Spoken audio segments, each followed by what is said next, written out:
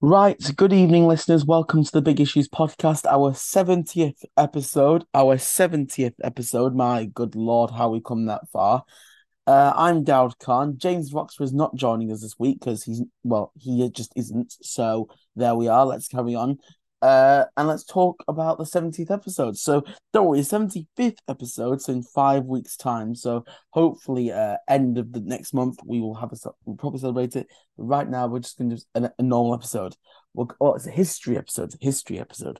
So in this episode, we're going to talk about the 2010 coalition talks. Why? Why not? Next, you chose to click on the podcast, so why not?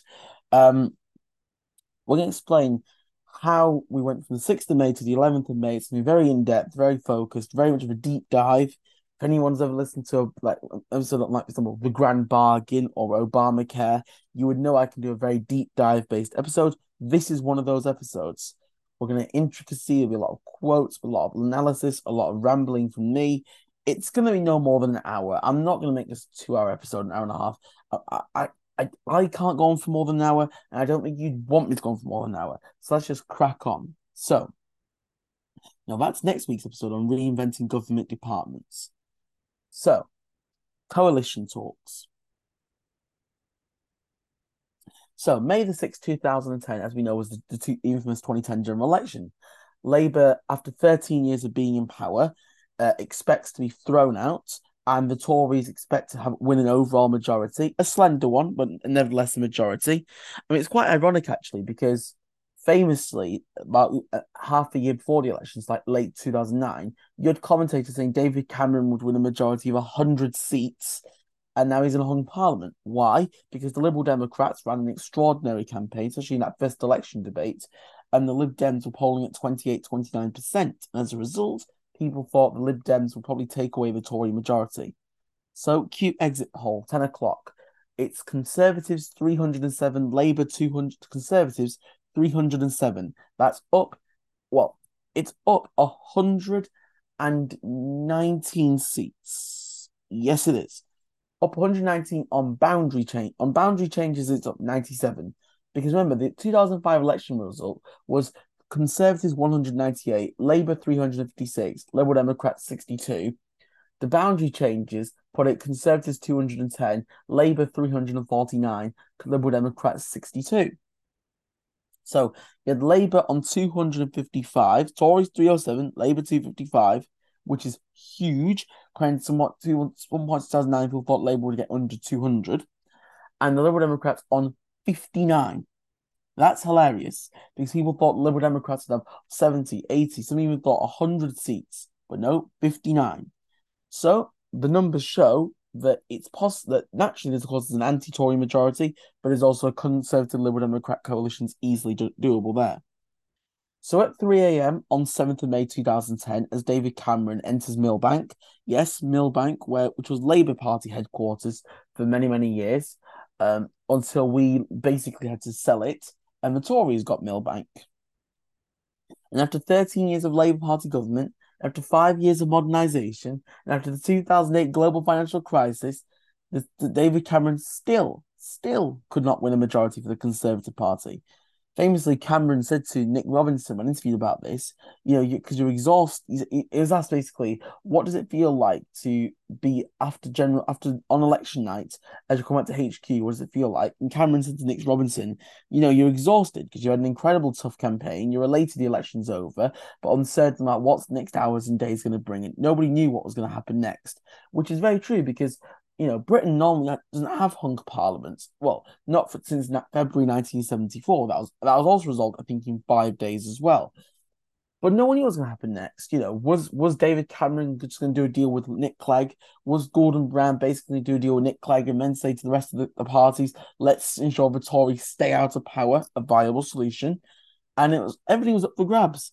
And the point was, Gordon Brown knew it was up for grabs because he knew that by the laws of mathematics, there wasn't a Tory party majority. If we just quickly look at the 2010 result in detail, okay, let's look at the 2010 result in great detail. So that's a quite nice map. So you got the Unionists that would do a deal with Labour and economics. You have the SNP that deal with Labour. You have the Welsh Nationalists that do a deal with Labour. You have the SDLP that sit as Labour. You have the Greens that do deals with Labour. You have the Alliance that would do a deal with Labour. Every one of those parties would do a deal with Labour. Now, take out Sinn Féin's people. So that's down to 645. Take out the Speaker and the two deputies. That's down to 642. So that's 321 seats, right? 306 minus 642 is 336, which means you could have a majority of 30 if all other parties united against the Conservative Party. So Gordon Brown knew as he was flying back from Edinburgh that this wasn't over for the Labour Party. There actually was an anti-Tory majority in there if Gordon Brown could do a deal with the Liberal Democrats. That was the key here. I mean, you know, that's why Brown, as he came back to Labour Party headquarters, as Peter Mandelson famously said, I think he generally felt his last great mission for the country, the last great thing he could do was save the country from the Conservatives. And that's the key. He knew that if he could do it, if the Lib Dems would do a coalition deal with Labour, he could genuinely keep Labour in power, which would be remarkable. So, Cameron's in a circle the night before. This is also documented in Kate Fall's book, The Gatekeeper, that Kate Fall, Ed Llewellyn, George Osborne, Steve Hilton, David Cameron had all agreed that, and William Hague had all agreed that if the Tory party got more than 300 members of parliament, they would form a minority. But 4:15 at Millbank is when the atmosphere changed because they realised we can't form a minority, it wouldn't work. Here's why it wouldn't work. The Tory party would not get through cuts in public spending. They would not get through some of the more austerity measures because the Lib Dems would be able to say, we're not voting for this. And that means they'd be brought down by the autumn and Labour probably would win would probably come back before the winter. So, 6:50 a.m., Nick Clegg, of course, was the unexpected loser of the election. He only won 57 seats. Oh, yeah, by the time the night was over, it was Conservatives 306, Labour 258, Liberal Democrats 57 seats. So, that's Tories up 108 on 2005, but up 96 on boundary changes. That's Labour down, yes, down 98 seats on 2005, but only down, I think, 91 seats on boundary changes. Is that right? Yeah, on 91 boundary changes. And Liberal Democrats just down 5 on both boundary and O5 results. And Clegg, said to people, said to Nick Robinson when he was asked about his viewings, he said, well, people deserve to know what we think and how we're going to approach this and try to consistently be open as possible. Now, 10:40 a.m., Nick Clegg was the first leader to proclaim on the election, which basically he said, whichever party gets the most votes and the most seats, if not an absolute majority, has the first right to govern, has the first right to seek to govern either on its own or by reaching to others to work a deal. Now, what does that mean? Reaching out to others. Now, what that means, in other words, is a deal with the Conservative Party because the Conservative Party had more seats, had more votes. It's 36% Conservative, 29% Labour, 23% Liberal Democrats. That is a win. But as Paddy Ashdown said, it was of course the Nick Clegg's predecessor because Paddy Ashdown was leader of the Liberal Democrats from 1988 to 2000. Then it was Charlie Kennedy from 0 to 06, then Ming Campbell from 06 to 07, then Nick Clegg from 07 to 15. And Paddy Ashton said quite rightly, our hearts went one way and our heads went the other. He said this to Nick Robinson when he was asked about this in 2012, because he said if the electorate had moved just 1%, all the problems have been solved. And that is true. If the electorate had gone for a 4% swing from Labour to Conservatives, not a 5% swing. So, in other words, if the vote share had been Conservatives 36, Labour 31, the Labour Party still would have been able to form a coalition with the Liberal Democrats. If the vote share was Conservatives 35.5, Labour 31.5, no, 32.5, the Labour Party still would have been able to form a coalition deal with the Liberal Democrats that had a majority in the House of Commons.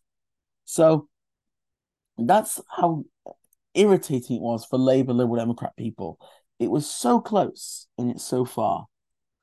Now, as Sir Gus O'Donnell, the cabinet secretary, later explained that, of course, in every election you have to have scenarios, role play scenarios, so you know how to orderly manage things. And they had four scenarios: a Labour majority, a Labour Liberal Democrat coalition, a Conservative majority, and scenario for a Conservative Liberal Democrat talks.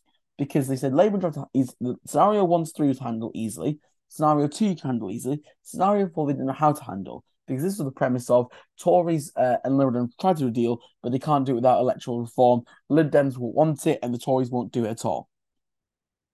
Now, why was Sir Gus arguing stability was key? Well, Sir Gus knew stability was key because that weekend, what was happening was simple. Europe was in simply free fall. You had riots in Greece. You had the debt crisis in Greece was affecting the whole of Europe. Alistair Darling was flying over to Brussels to meet the European finance ministers to get a deal for Greece. So if by Monday there was no viable coalition, the markets would begin to sell our debt, which would cause huge problems for the UK economy. So stability was key here. But as the Friday morning came about, here's the point here. And Andrew Adonis makes it brilliantly. He was minister in Gordon Brown's government, Lord Adonis. He said, what if David Cameron and Gordon Brown understood was on that Friday morning that it was perfectly possible for a non-Conservative government to be formed, that all the other parties would do a tacit support for a Lib government. I explained that. So David Cameron was facing an anti-Tory majority unless he produced a game changer. And that was the key. If David Cameron done basically we won FU minority Tory government, all the other parties would say, let's throw it, the Queen's speech out, the whole Queen's speech out. So we had to do a game changer. And actually, this is why Cameron's very interesting because William Hague might have done this, but Ian Duncan Smith, Mr. Sorry, every time I say the word Ian Duncan Smith, I always think of Sir Max Hastings saying, we now need to say goodbye to Mr. Duncan Smith.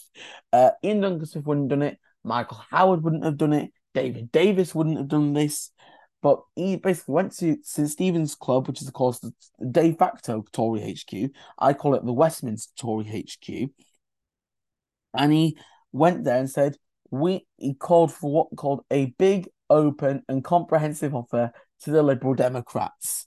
Basically said, I believe we in the Conservative Party can give ground in the national interest and in the interest of forging an open and trusting partnership.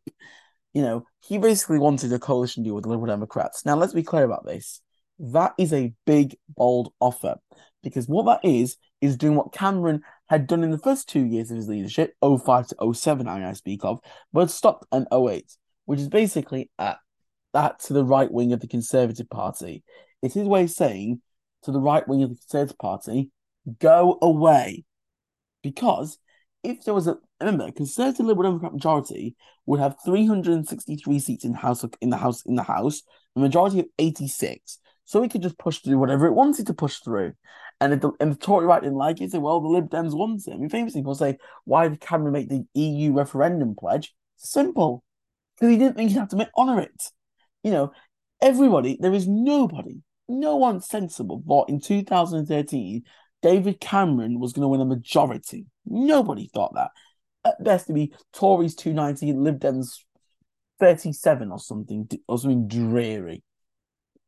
Which means the Tory party would say, well, we can't do the referendum because the Lib Dems won't allow us to. We would say, well, Cameron wouldn't break a referendum pledge. He had.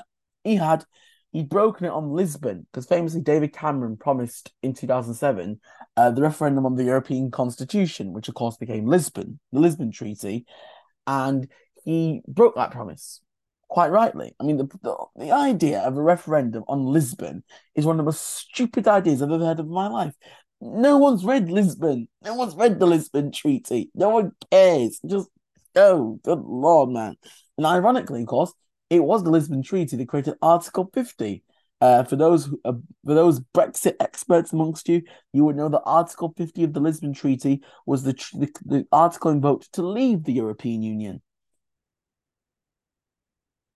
Anyways, now when the negotiations began, everybody thought, well, the right Tory party thought he'd gone ballistic. And a lot of people, number 10, David Cameron, David Cameron, Gordon Brown, Ed Balls thought he was gone silly. And Peter Mandelson said, "Oh, what said to Nick Robinson? I the overture he was making was actually quite impressive, a sort of arch pragmatism. And others around me, including Gordon, thought it was an error. I couldn't see the error, and he couldn't because it was a masterstroke. You basically if if minority talk had gone on, David Cameron would not have been prime minister. So he says, let's make it a coalition with the Liberal Democrats. That's a masterstroke because the Liberal Democrats is a centrist to left of centre party. No one expected that. Numbers wise, you would, politically not so. It's just a masterstroke. So what happens? The talks begin, and Cameron sends the four people I would send in the talks like this. I'd send Ken Clark as well, but these are four: William Hague, Oliver Letwin, George Osborne, Ed Llewellyn. Perfect. Absolutely perfect. William Hague, Shadow Foreign Secretary. Oliver Letwin, the week before the election, had done up a list of all the policies where the Liberal Democrats and Tories agree. He was also the guy who came up with the phrase "the big society." Everyone thought that was Steve Hilton. No, it was Oliver Letwin. George Osborne, arguably one of the most amiable politicians, certainly, and Ed Llewellyn, David Cameron's chief of staff. Or George Osborne, his shadow chancellor of the Exchequer. Yes, perfect team. Clegg doesn't send it. He sends David Laws, a good pick. Danny Alexander, a very good pick. Chris Huhne.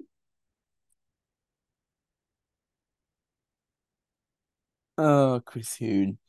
Chris Huhne famously went to prison for perjury. And of course, the only sports event in the House of Commons Chris Huhne never done, the only sports club Chris Huhne in the House of Commons was part of, was, of course, Chris Huhne on a ski slope. And look how that went for him. Andrew Stunnell, I've never heard of in my life. I mean, if you want my ideal team, it'd be William Hague, Ed Llewellyn, George Osborne, Ed Llewellyn,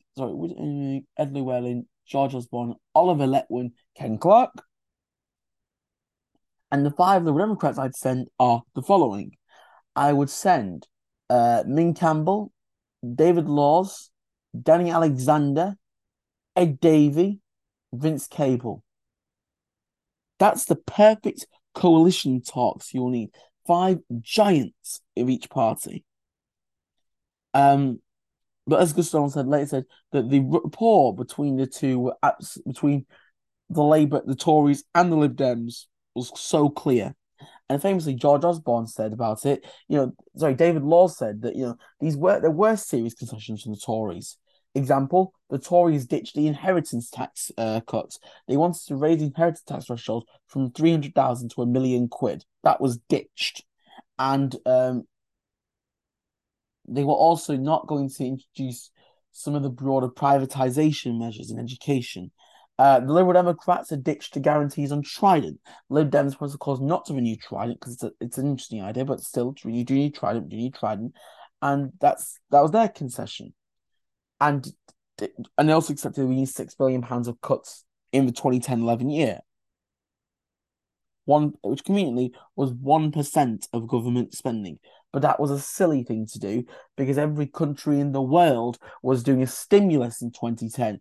Barack Obama was, Chancellor Merkel was, even Nicolas Sarkozy. Even Nicolas Sarkozy was doing stimulus in France. But no, apparently George Osborne knows better, which I find hilarious because, of course, the Tory party that opposed the bailout of Northern Rock, that opposed nationalisation of Northern Rock, that opposed the bailout of small businesses, that opposed the measures to tackle unemployment, that opposed the car scrappage scheme, that opposed Home Buy Direct, that opposed every measure we did, whether it was on stimulus, whether it was on job guarantees, whether it was on the G20 summit, whether it was on Northern Rock, whether it was guaranteeing deposits of savers. Everything we did, they opposed. And now Kenneth Clark, the week before the election, said the Tories were wrong on Northern Rock in opposing the nationalisation of it. So only two people in the whole country thought the Tory party response to the global financial crisis was good. One of them was David Cameron, the other was George Osborne. Every party in the world, every government in the developed world made the choice to act and invest in the countries.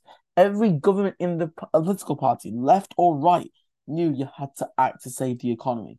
Every major leader in the world knew you had to act to save the economy. Only one party, just one party, said we had to do nothing. Only one party said just sink or swim. Only one party had indifference for the poor. It was the Conservative Party of Britain.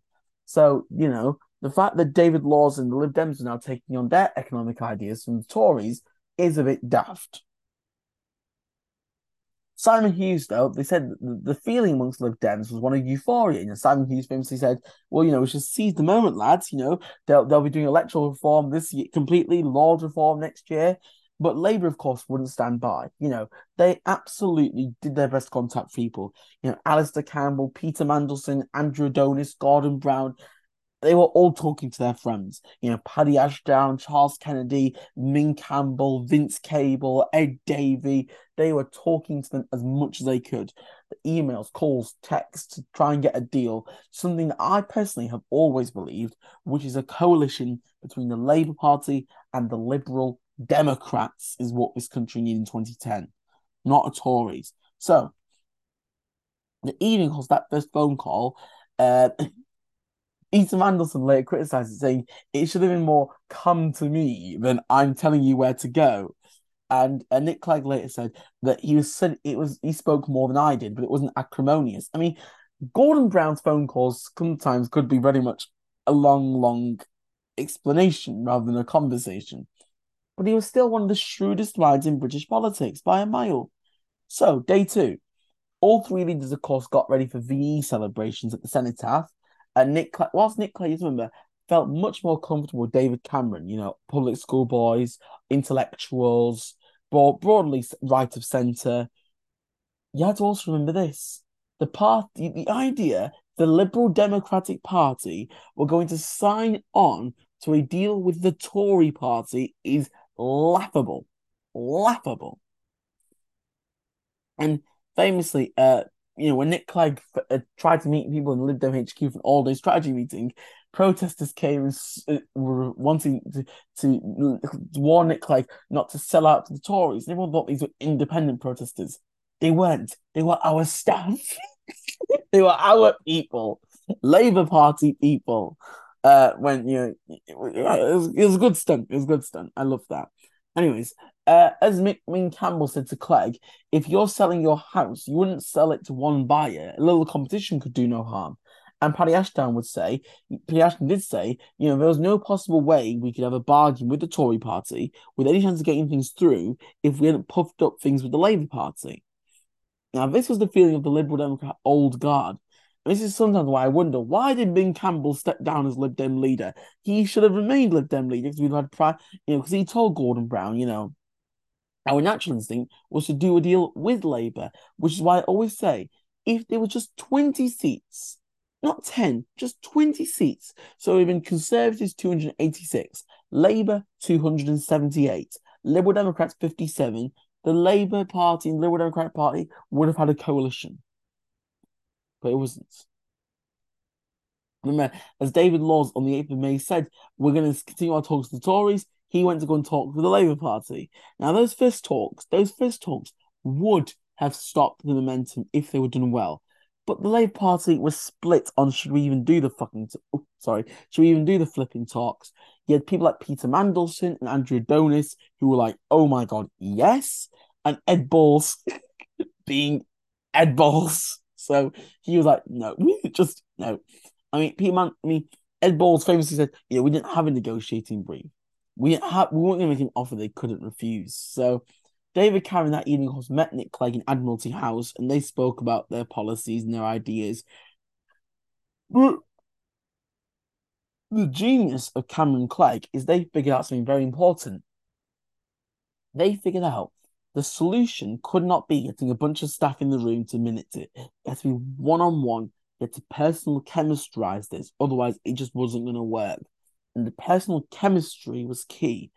I remember, of course, everyone thinks that they had met before. The fact is, when the government opened the Supreme Court in 2009, David Cameron and Nick Clegg had a 45-minute conversation with each other. Not about coalitions, but about their politics and their broader philosophy. And that sparks flew, shall we say, to quote Taylor Swift. Sparks flied at that meeting that they could get along and they could have a deal and they were amiable fellows. And Cameron said, at that stage, the relationship was good. We were getting on. It felt as the beginning was clicking into place. And Clegg said, we were both surprised at each other to the degree we were both in a totally new situation. We had to be open and pragmatic. Day three. Now, day three was interesting. The Gordon Brown, of course, was still in Scotland. Yes.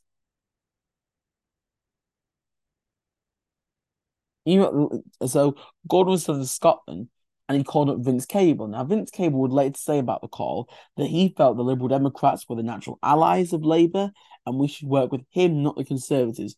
We've always communicated, and he was asking, why would Vince Cable, why would Gordon Brown talk to you as the Shadow Business Secretary? Was he not? No, sorry, Vince Cable was Shadow Chancellor, and not Nick Clegg, who was leader. And Cameron said, Vince Cable said, well, we've always communicated very well. There's a mutual respect, and we've always found it easy to talk to one another. And now that is true. Vince Cable was a very good friend to Gordon Brown, like Paddy Ashdown was, like Simon Hughes was, like Charlie Kennedy was, and they always got along. And I think there were people who said that Vince Cable will be brought into the government, and that is true. Gordon Brown brought Paddy Ashdown into the government as well in 2007. So don't rule it out. They always had a cordial friendship. Remember that old thing on Question Time where Alistair Campbell was being teasing about who was in the coalition talks, and in terms of who Gordon Brown called, and would be was it who was it? Was it Vince? Was it VC? And Alistair went, yes, it could have been VC. VC, okay. How about anyone else? PA. Yes, PA. How about another one? SH. So you got Vince Cable, we got Paddy Ashdown, Simon Hughes. Anyone else? Just the initials will do.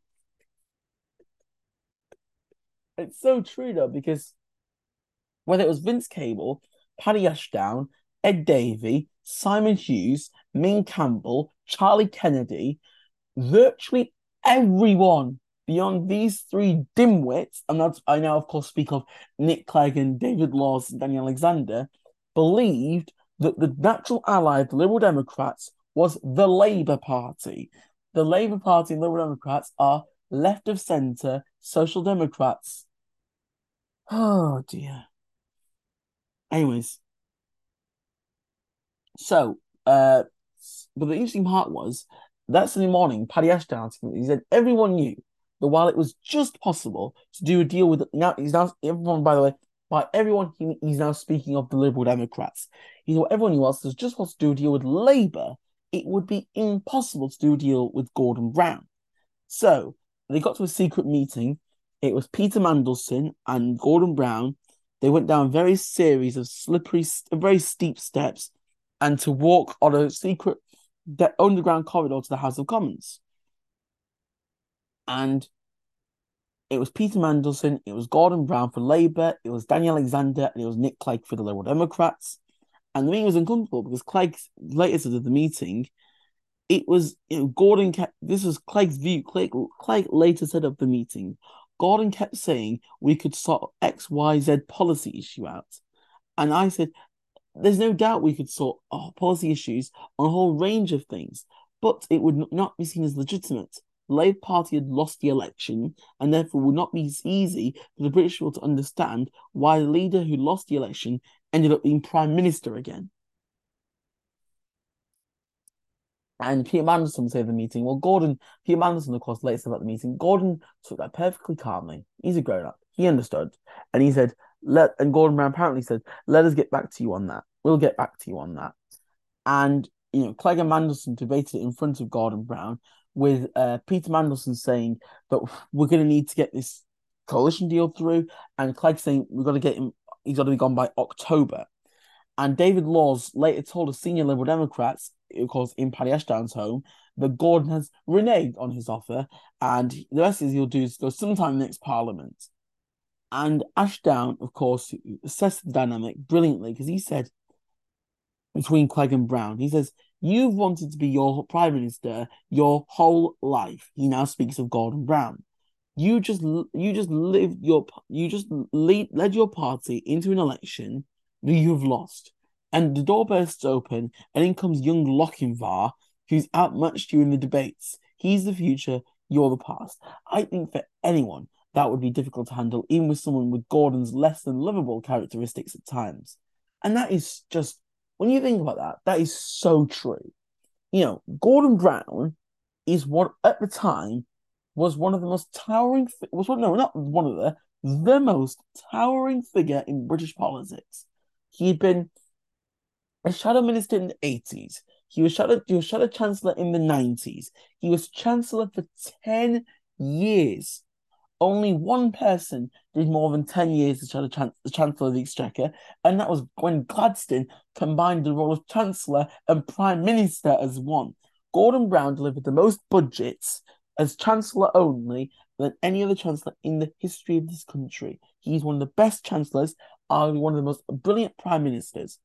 And he lost to young Lochinvar, that's Nick Clegg, who did a great TV debate performance, and he's a great debater, don't get me wrong.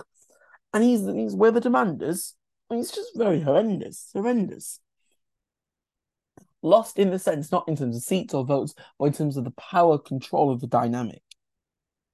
So the next day, Vince Cable gets a phone call 6:30 a.m. from the Prime Minister, Gordon Brown. And he couldn't remain. And Cable basically said that the numbers didn't work.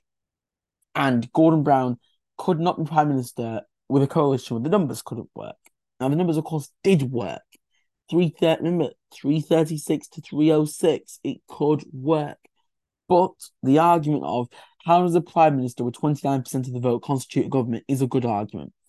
But Gordon Brown, 5:30 that evening on the 10th of May, basically has to blow the whole process wide open. And you have to understand, this did change everything politically. Why? Because he took away the one thing, the one reason you could theoretically oppose Gordon Brown. You could really say we don't want to deal with Labour. There's one reason, because Gordon Brown was leader.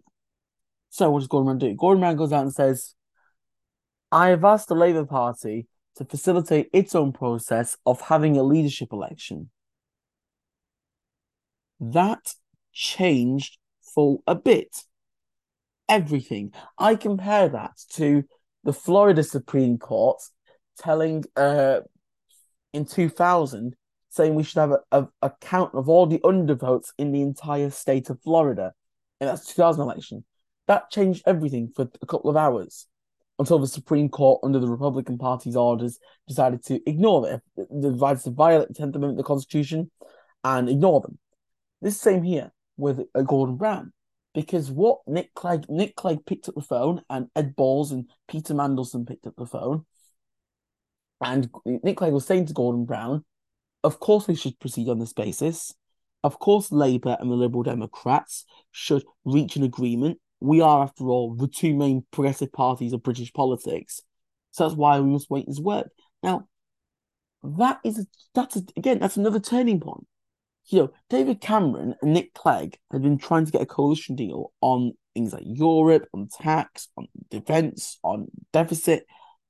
But instead, Gordon Brown basically falls on the sword to try and keep Labour in power. Now, let's say hypothetically that happened. It would have been Prime Minister David Miliband, probably. I mean, I don't see Ed Miliband winning in 2010 if Labour was still in power. Let's be clear about that. So it would have been Prime Minister David Miliband. Now, that would have been very interesting. A David Miliband, Nick Clegg coalition of two politicians who are basically the same, two sides of the exact same coin. And I don't mean that derogatorily. But Clegg, basically, on that Monday, it was entirely possible that Labour could still be in power. There wasn't a doubt now. That was doable. Gordon Brown, Alistair Campbell, famously, Andrew Adonis were out there selling it. Alistair Campbell famously got into a shouting fight with Adam Bolton of Sky News. Don't keep casting aspersions on what I think. Adam, calm down. Dignity, dignity. Famously, that quote's from Alistair Campbell. Basically, Adam Bolton was arguing to Alistair Campbell. The numbers didn't work. He couldn't do a deal. And Alistair said, look, Adam, you're obviously upset that David Cameron's not the Prime Minister. You are. You probably are. And Adam Bolton got a bit cross. And started shouting at him. And that, of course, that's over 1 million views on YouTube and it trended on Twitter because it was an amazing clip to watch. Alistair basically kicking Adam Bolton to shreds. It's always good to watch Alistair Campbell being a legend.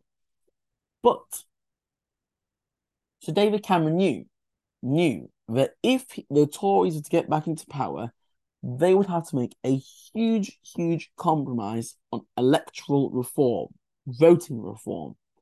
Now, here's what I'm thinking. So they go out and Cameron tries to offer wants to offer them a referendum on the alternative voting system. Here's my thing. Why AV? Why did the Liberal Democrats put the bar so low? They could have gone for the single transferable vote. They could have gone for mixed member is it MMP, I think it's called. It's MMP. Or they could have gone for AD plus. But no, let's go for the weakest system and demand a referendum on AV alone. Why? Go bolder. But Cameron decided to sell it to the Tories by saying that Gordon Brown had offered Nick Clegg AV without a referendum. Now, first of all, that's complete nonsense. He hadn't. Election 2015 PR. There's an FT article about PR. Because it basically would have made little to no impact at all.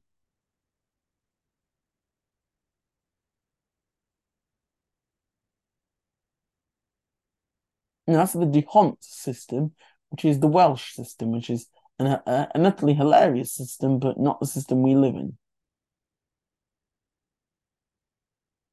Oh, it's the European Parliament system. Well, I thought it was the Welsh system.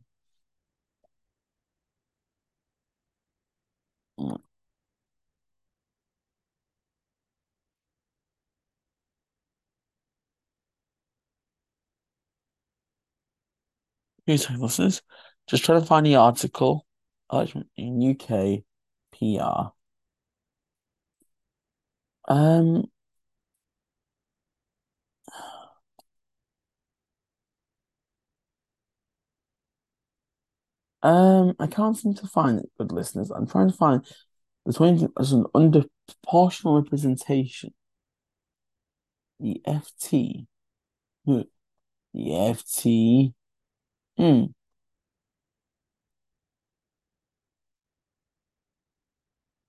If decision PR, yes.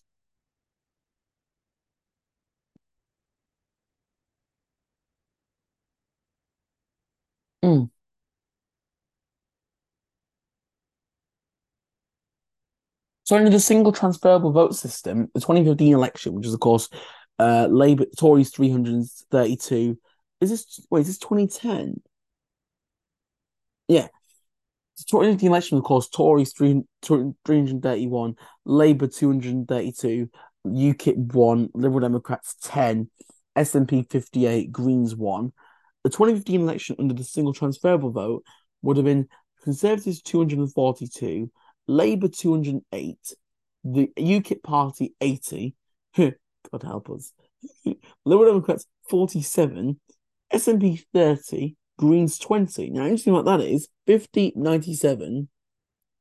That would have been a Conservative UKIP coalition with a DUP. That is terrifying. But there we are. That's why PR should never ever happen in British politics. You should always have only first past the post. Why? Because first past the post ensures that the nutter parties are kept in their boxes where they belong. But David Cameron told the Tory party that in committee room 14, that Gordon Brown had promised Nick Clegg electoral reform without a referendum. Now, of course, that's nonsense, but he said that's the price. The price has to be a referendum. Now, look, AV, those figures were under the single transferable vote. AV would have not produced a massive change. It would have given about 10 or fewer seats to the Tories in that election. At most 10. Not really more than 10. But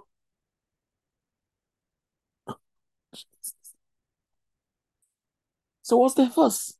But nevertheless, the Tory party reluctantly accepted PR, AV, but they said we must tie this to cutting the number of MPs down to 600 in the House of Commons, which thankfully, because the AV referendum was defeated, Nick Clegg said, no, we're keeping it at 650, which is funny because that made Tories even more jolly well cross, which is always a very interesting. I mean, of course, if it had been 600, 331 to about, what, 277?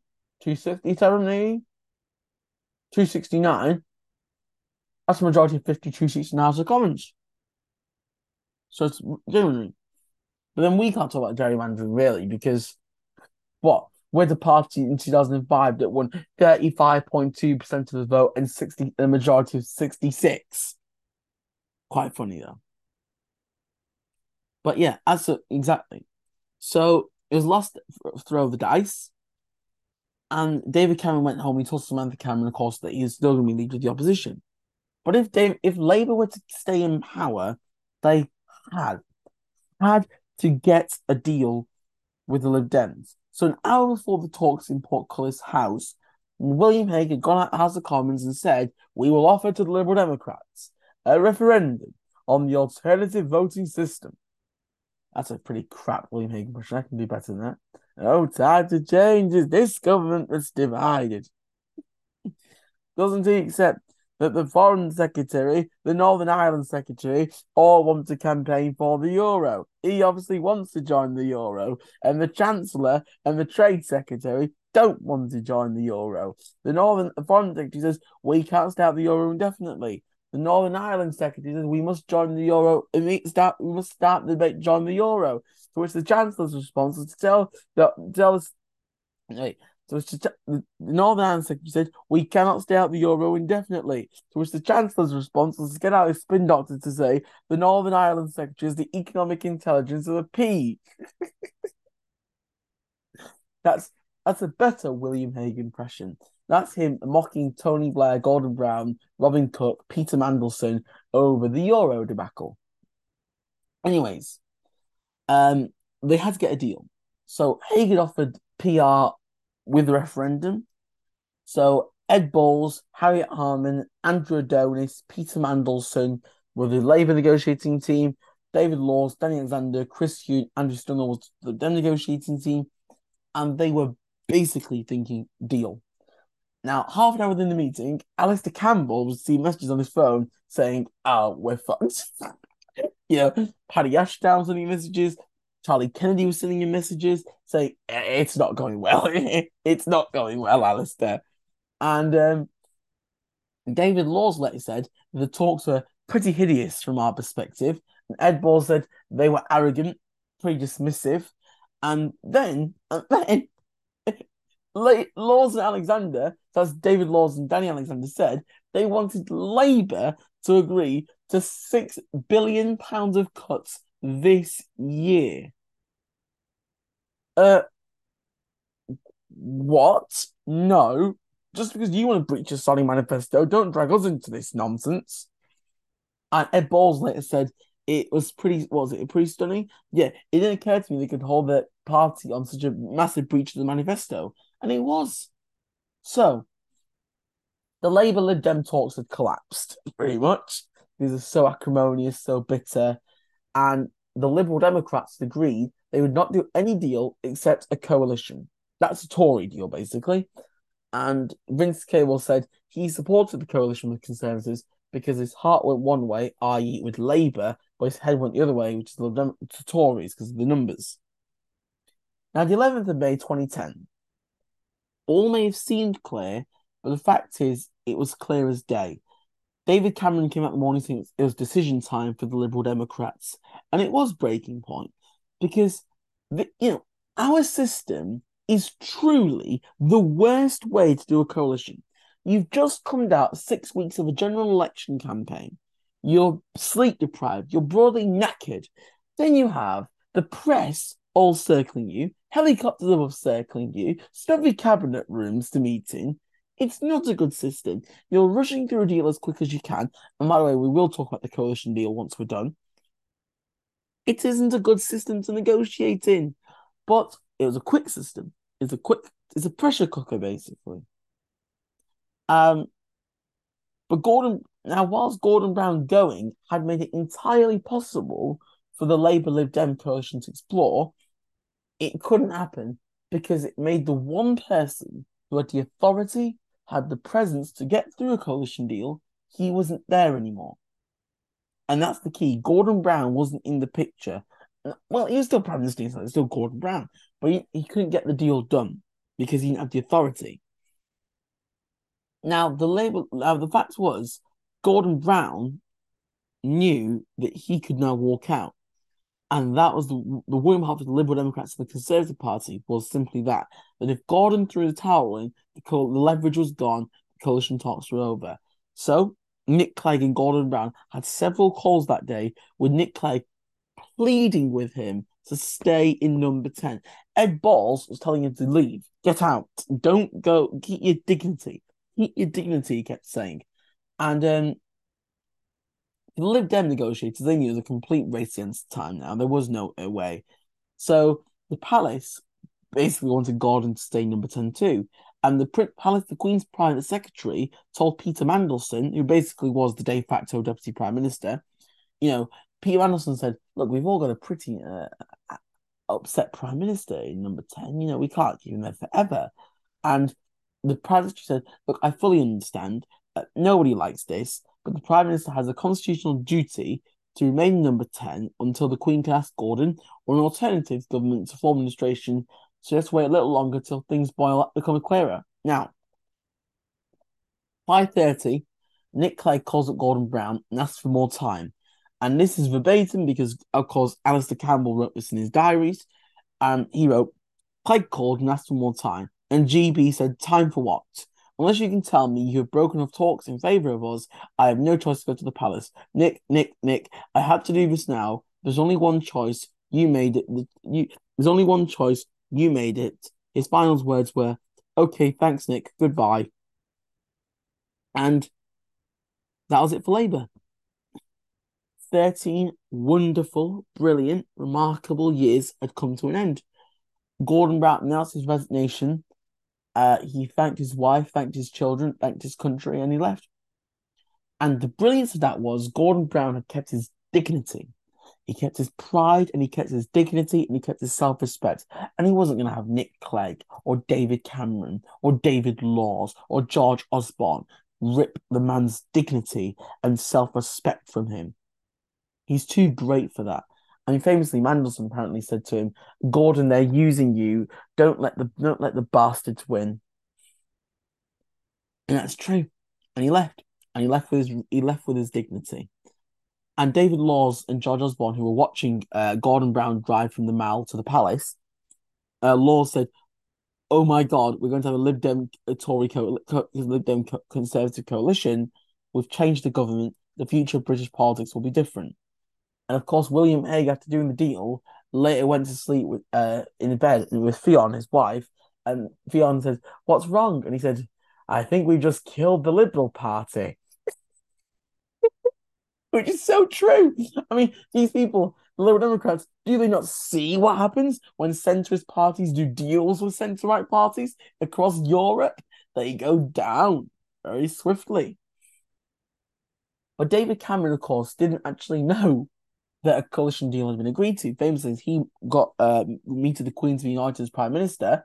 He actually didn't know because, of course, Nick Clegg and William Hague were still trying to put the finishing touches on the coalition deal. So he told the Queen, I hope to be forming a coalition deal with the Liberal Democrats, but I'm going to come back tomorrow morning and say it's quite different.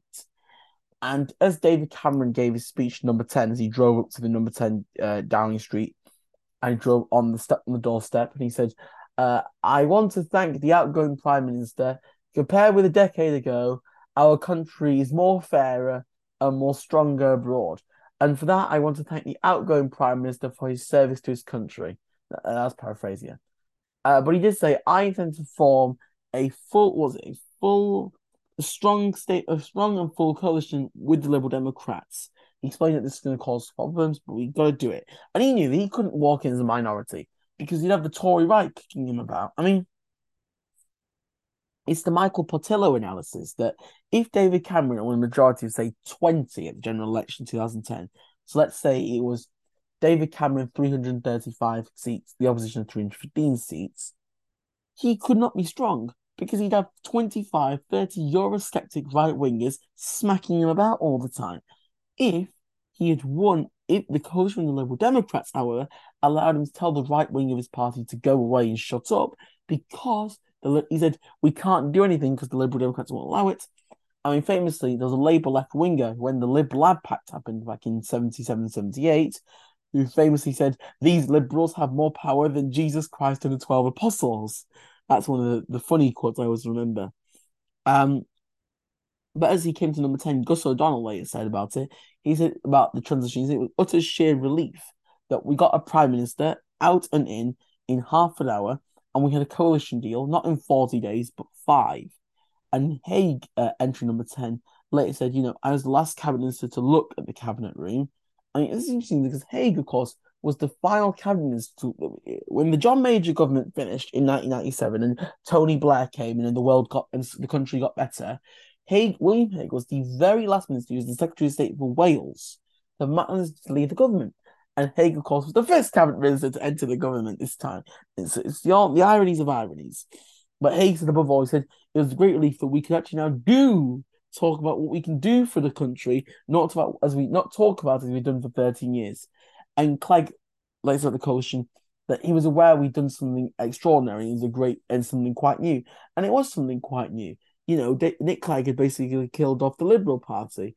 But, I mean, it was interesting because what you had there was a coalition deal between between the Tories and the Liberal Democrats.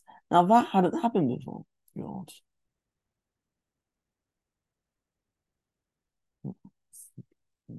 Jesus Christ.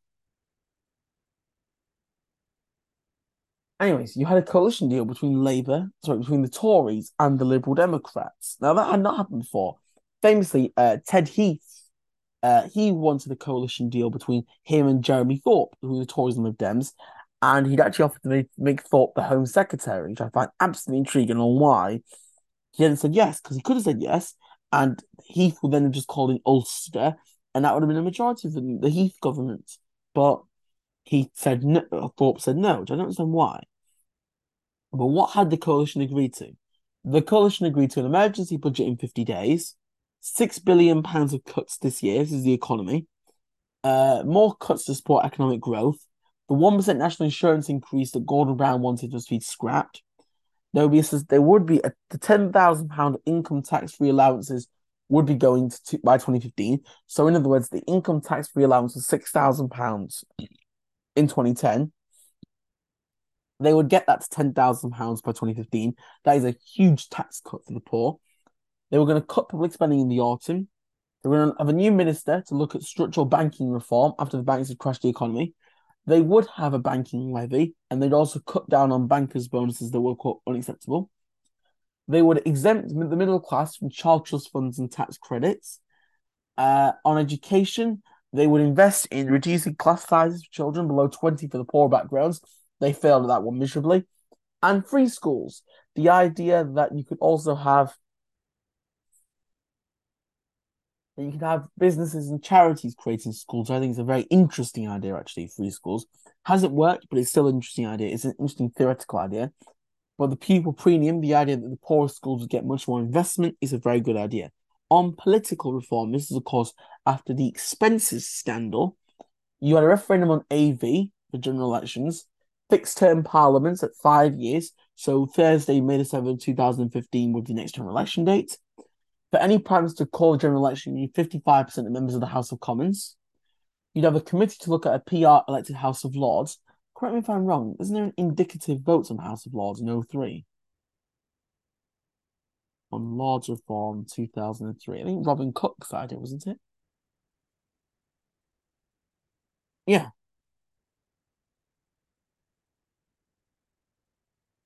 yeah, because they looked at Lords Reform under Tony Blair and Gordon Brown. By the way, I'm very much for the fully appointed House of Lords. I believe in a fully appointed House of Lords for my own personal bias.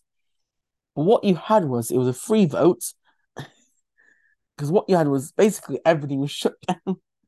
The 100% elected version, this is the idea you abolished the House of Lords as a appointed chamber. That failed 289 to 272. An 80% elected House failed narrowly, 284 to 281. The 60% elected House failed much more, 316 to 253. That was basically fair enough. Then you had another one. Any more? Any more in the House of Lords?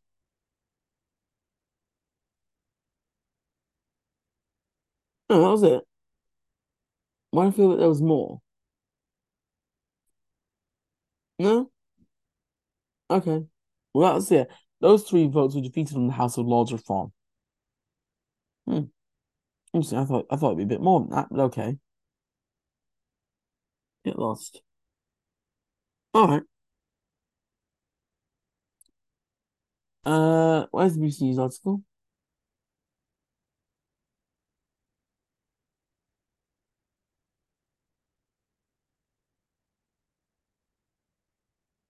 Stop. Okay. Oh, equal numbers. The House as the Commons idea you cut all the MPs down to 600. That was in the coalition agreement. Of course, was ditched. The right to recall corrupt MPs is the idea that if 10% of your constituents thought you were corrupt, they could throw you out. And register for all lobbyists. Register for all the lobbyists, so then we can know who's lobbying who. A very good idea. The Scottish Parliament to get more powers. That was a good idea. A referendum on devolution of further powers to the Welsh Assembly. Another good idea. A review of Scottish MPs.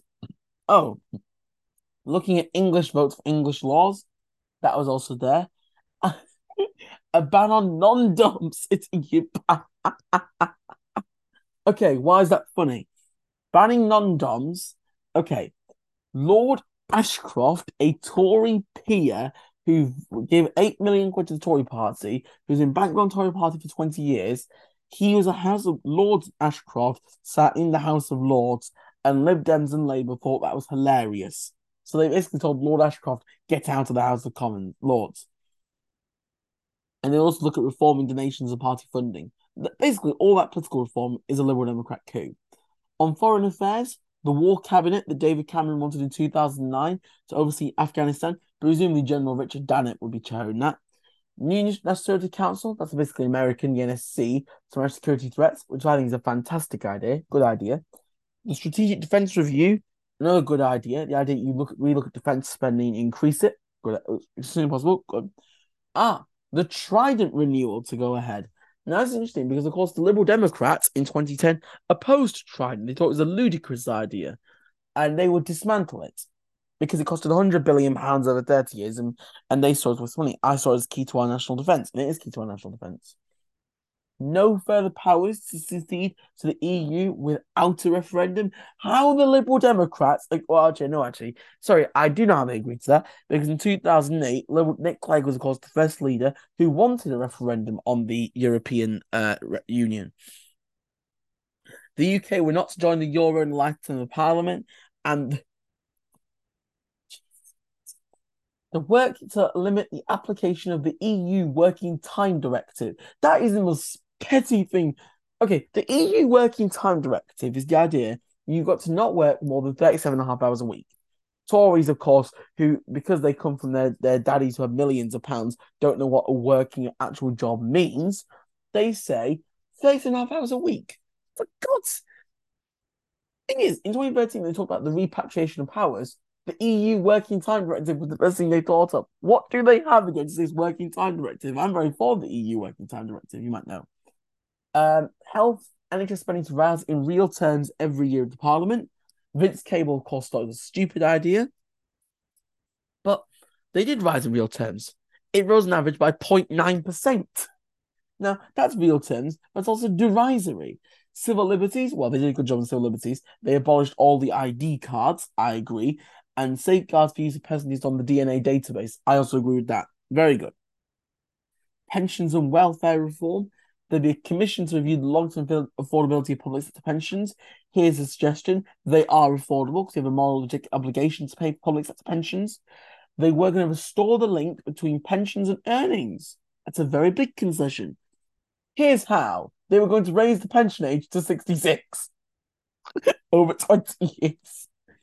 And benefits were conditioned on willing to work. I mean, that's, of course, the idea of linking unemployment compensation to a work program. The way, of course, you do it, and, of course, that failed miserably because your businesses like Matalan and Tesco's who said, we can't pay people £1.89 an hour. That's disgusting. And it is. The way you fix that is you link unemployment benefit to the minimum wage and then link that to participation of a 45-week job training program, which on week 46 says it gives you a job. But yeah, the triple lock, the idea, the pensions would rise by prices earnings of 2.5%. It was the Liberal Democrat idea, and it would be kept. Now, of course, the Tories want to dismantle that idea because they're numpties. They want to cap immigration outside of Europe because, of course, it's David Cameron's idea. Let's get immigration below the tens of thousands, not the hundreds of thousands. I mean, this is a stupid idea because so long as in the European Union and you have free movement, you can't get rid of immigration out to the tens of thousands, not hundreds of thousands. What a stupid soundbite that is. I mean, you don't need a cap. So long as immigrants are willing to work, are self-sufficient for 2 years, they wanting to learn or can speak English, and they have a skill and they want to be productive, then let them come. What's the issue here? I mean, they also agreed to end detention of children in migrant centres, which I thought was a very perfect, sensible idea. Anything else? Vince Cable, Trident. Oh, yeah, stupid idea. All right. Just looking for anything else. The environment. So they agreed that aviation passengers, they will have a plane tax. There'll be no more runways at Heathrow, Gatwick, or Stansted. We broke that pledge very quickly. There'll be new nuclear power plants. The Lib Dems, of course, will stay on the issue of nuclear power plants. There'll be a creation of a green investment bank. Very good idea. Very good idea. High-speed rail networks to be built. Not a good idea. So spending £100 billion on HS2, so Londoners don't have the indignity of having to see what Nottingham is. How about reconnect the local villages and the local towns railways, town to town, village to village, not one big fucking train. No new coal-fired power station without carbon capture and storage. Good. No, I don't need coal anymore.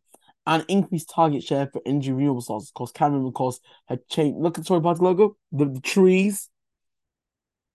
Yeah. And of course, for families, they would bring back the marriage tax allowances. But there were interesting concessions in there. You know, for example, the Lib Dems written a coalition agreement that the Lib Dems could abstain on any vote to increase tuition fees.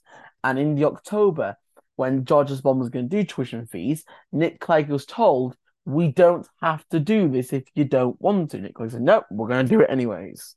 I mean, there you are. That's a broken promise. I mean, that coalition agreement is very interesting. It's a very interesting, very bold coalition agreement.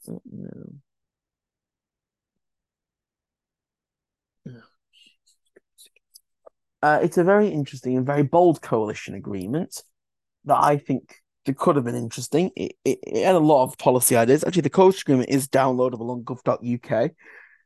But there you are. That's an hour-long episode. I kept it to an hour, and I said to give you a quick rundown of everything in the 2010 coalition talks. I tried to keep it anecdotal. I tried to keep it effective. I may have droned on a bit. I might have got a bit dozy halfway through. But yeah, but I've quite enjoyed this episode. So until the next episode, listeners, next Sunday, goodbye.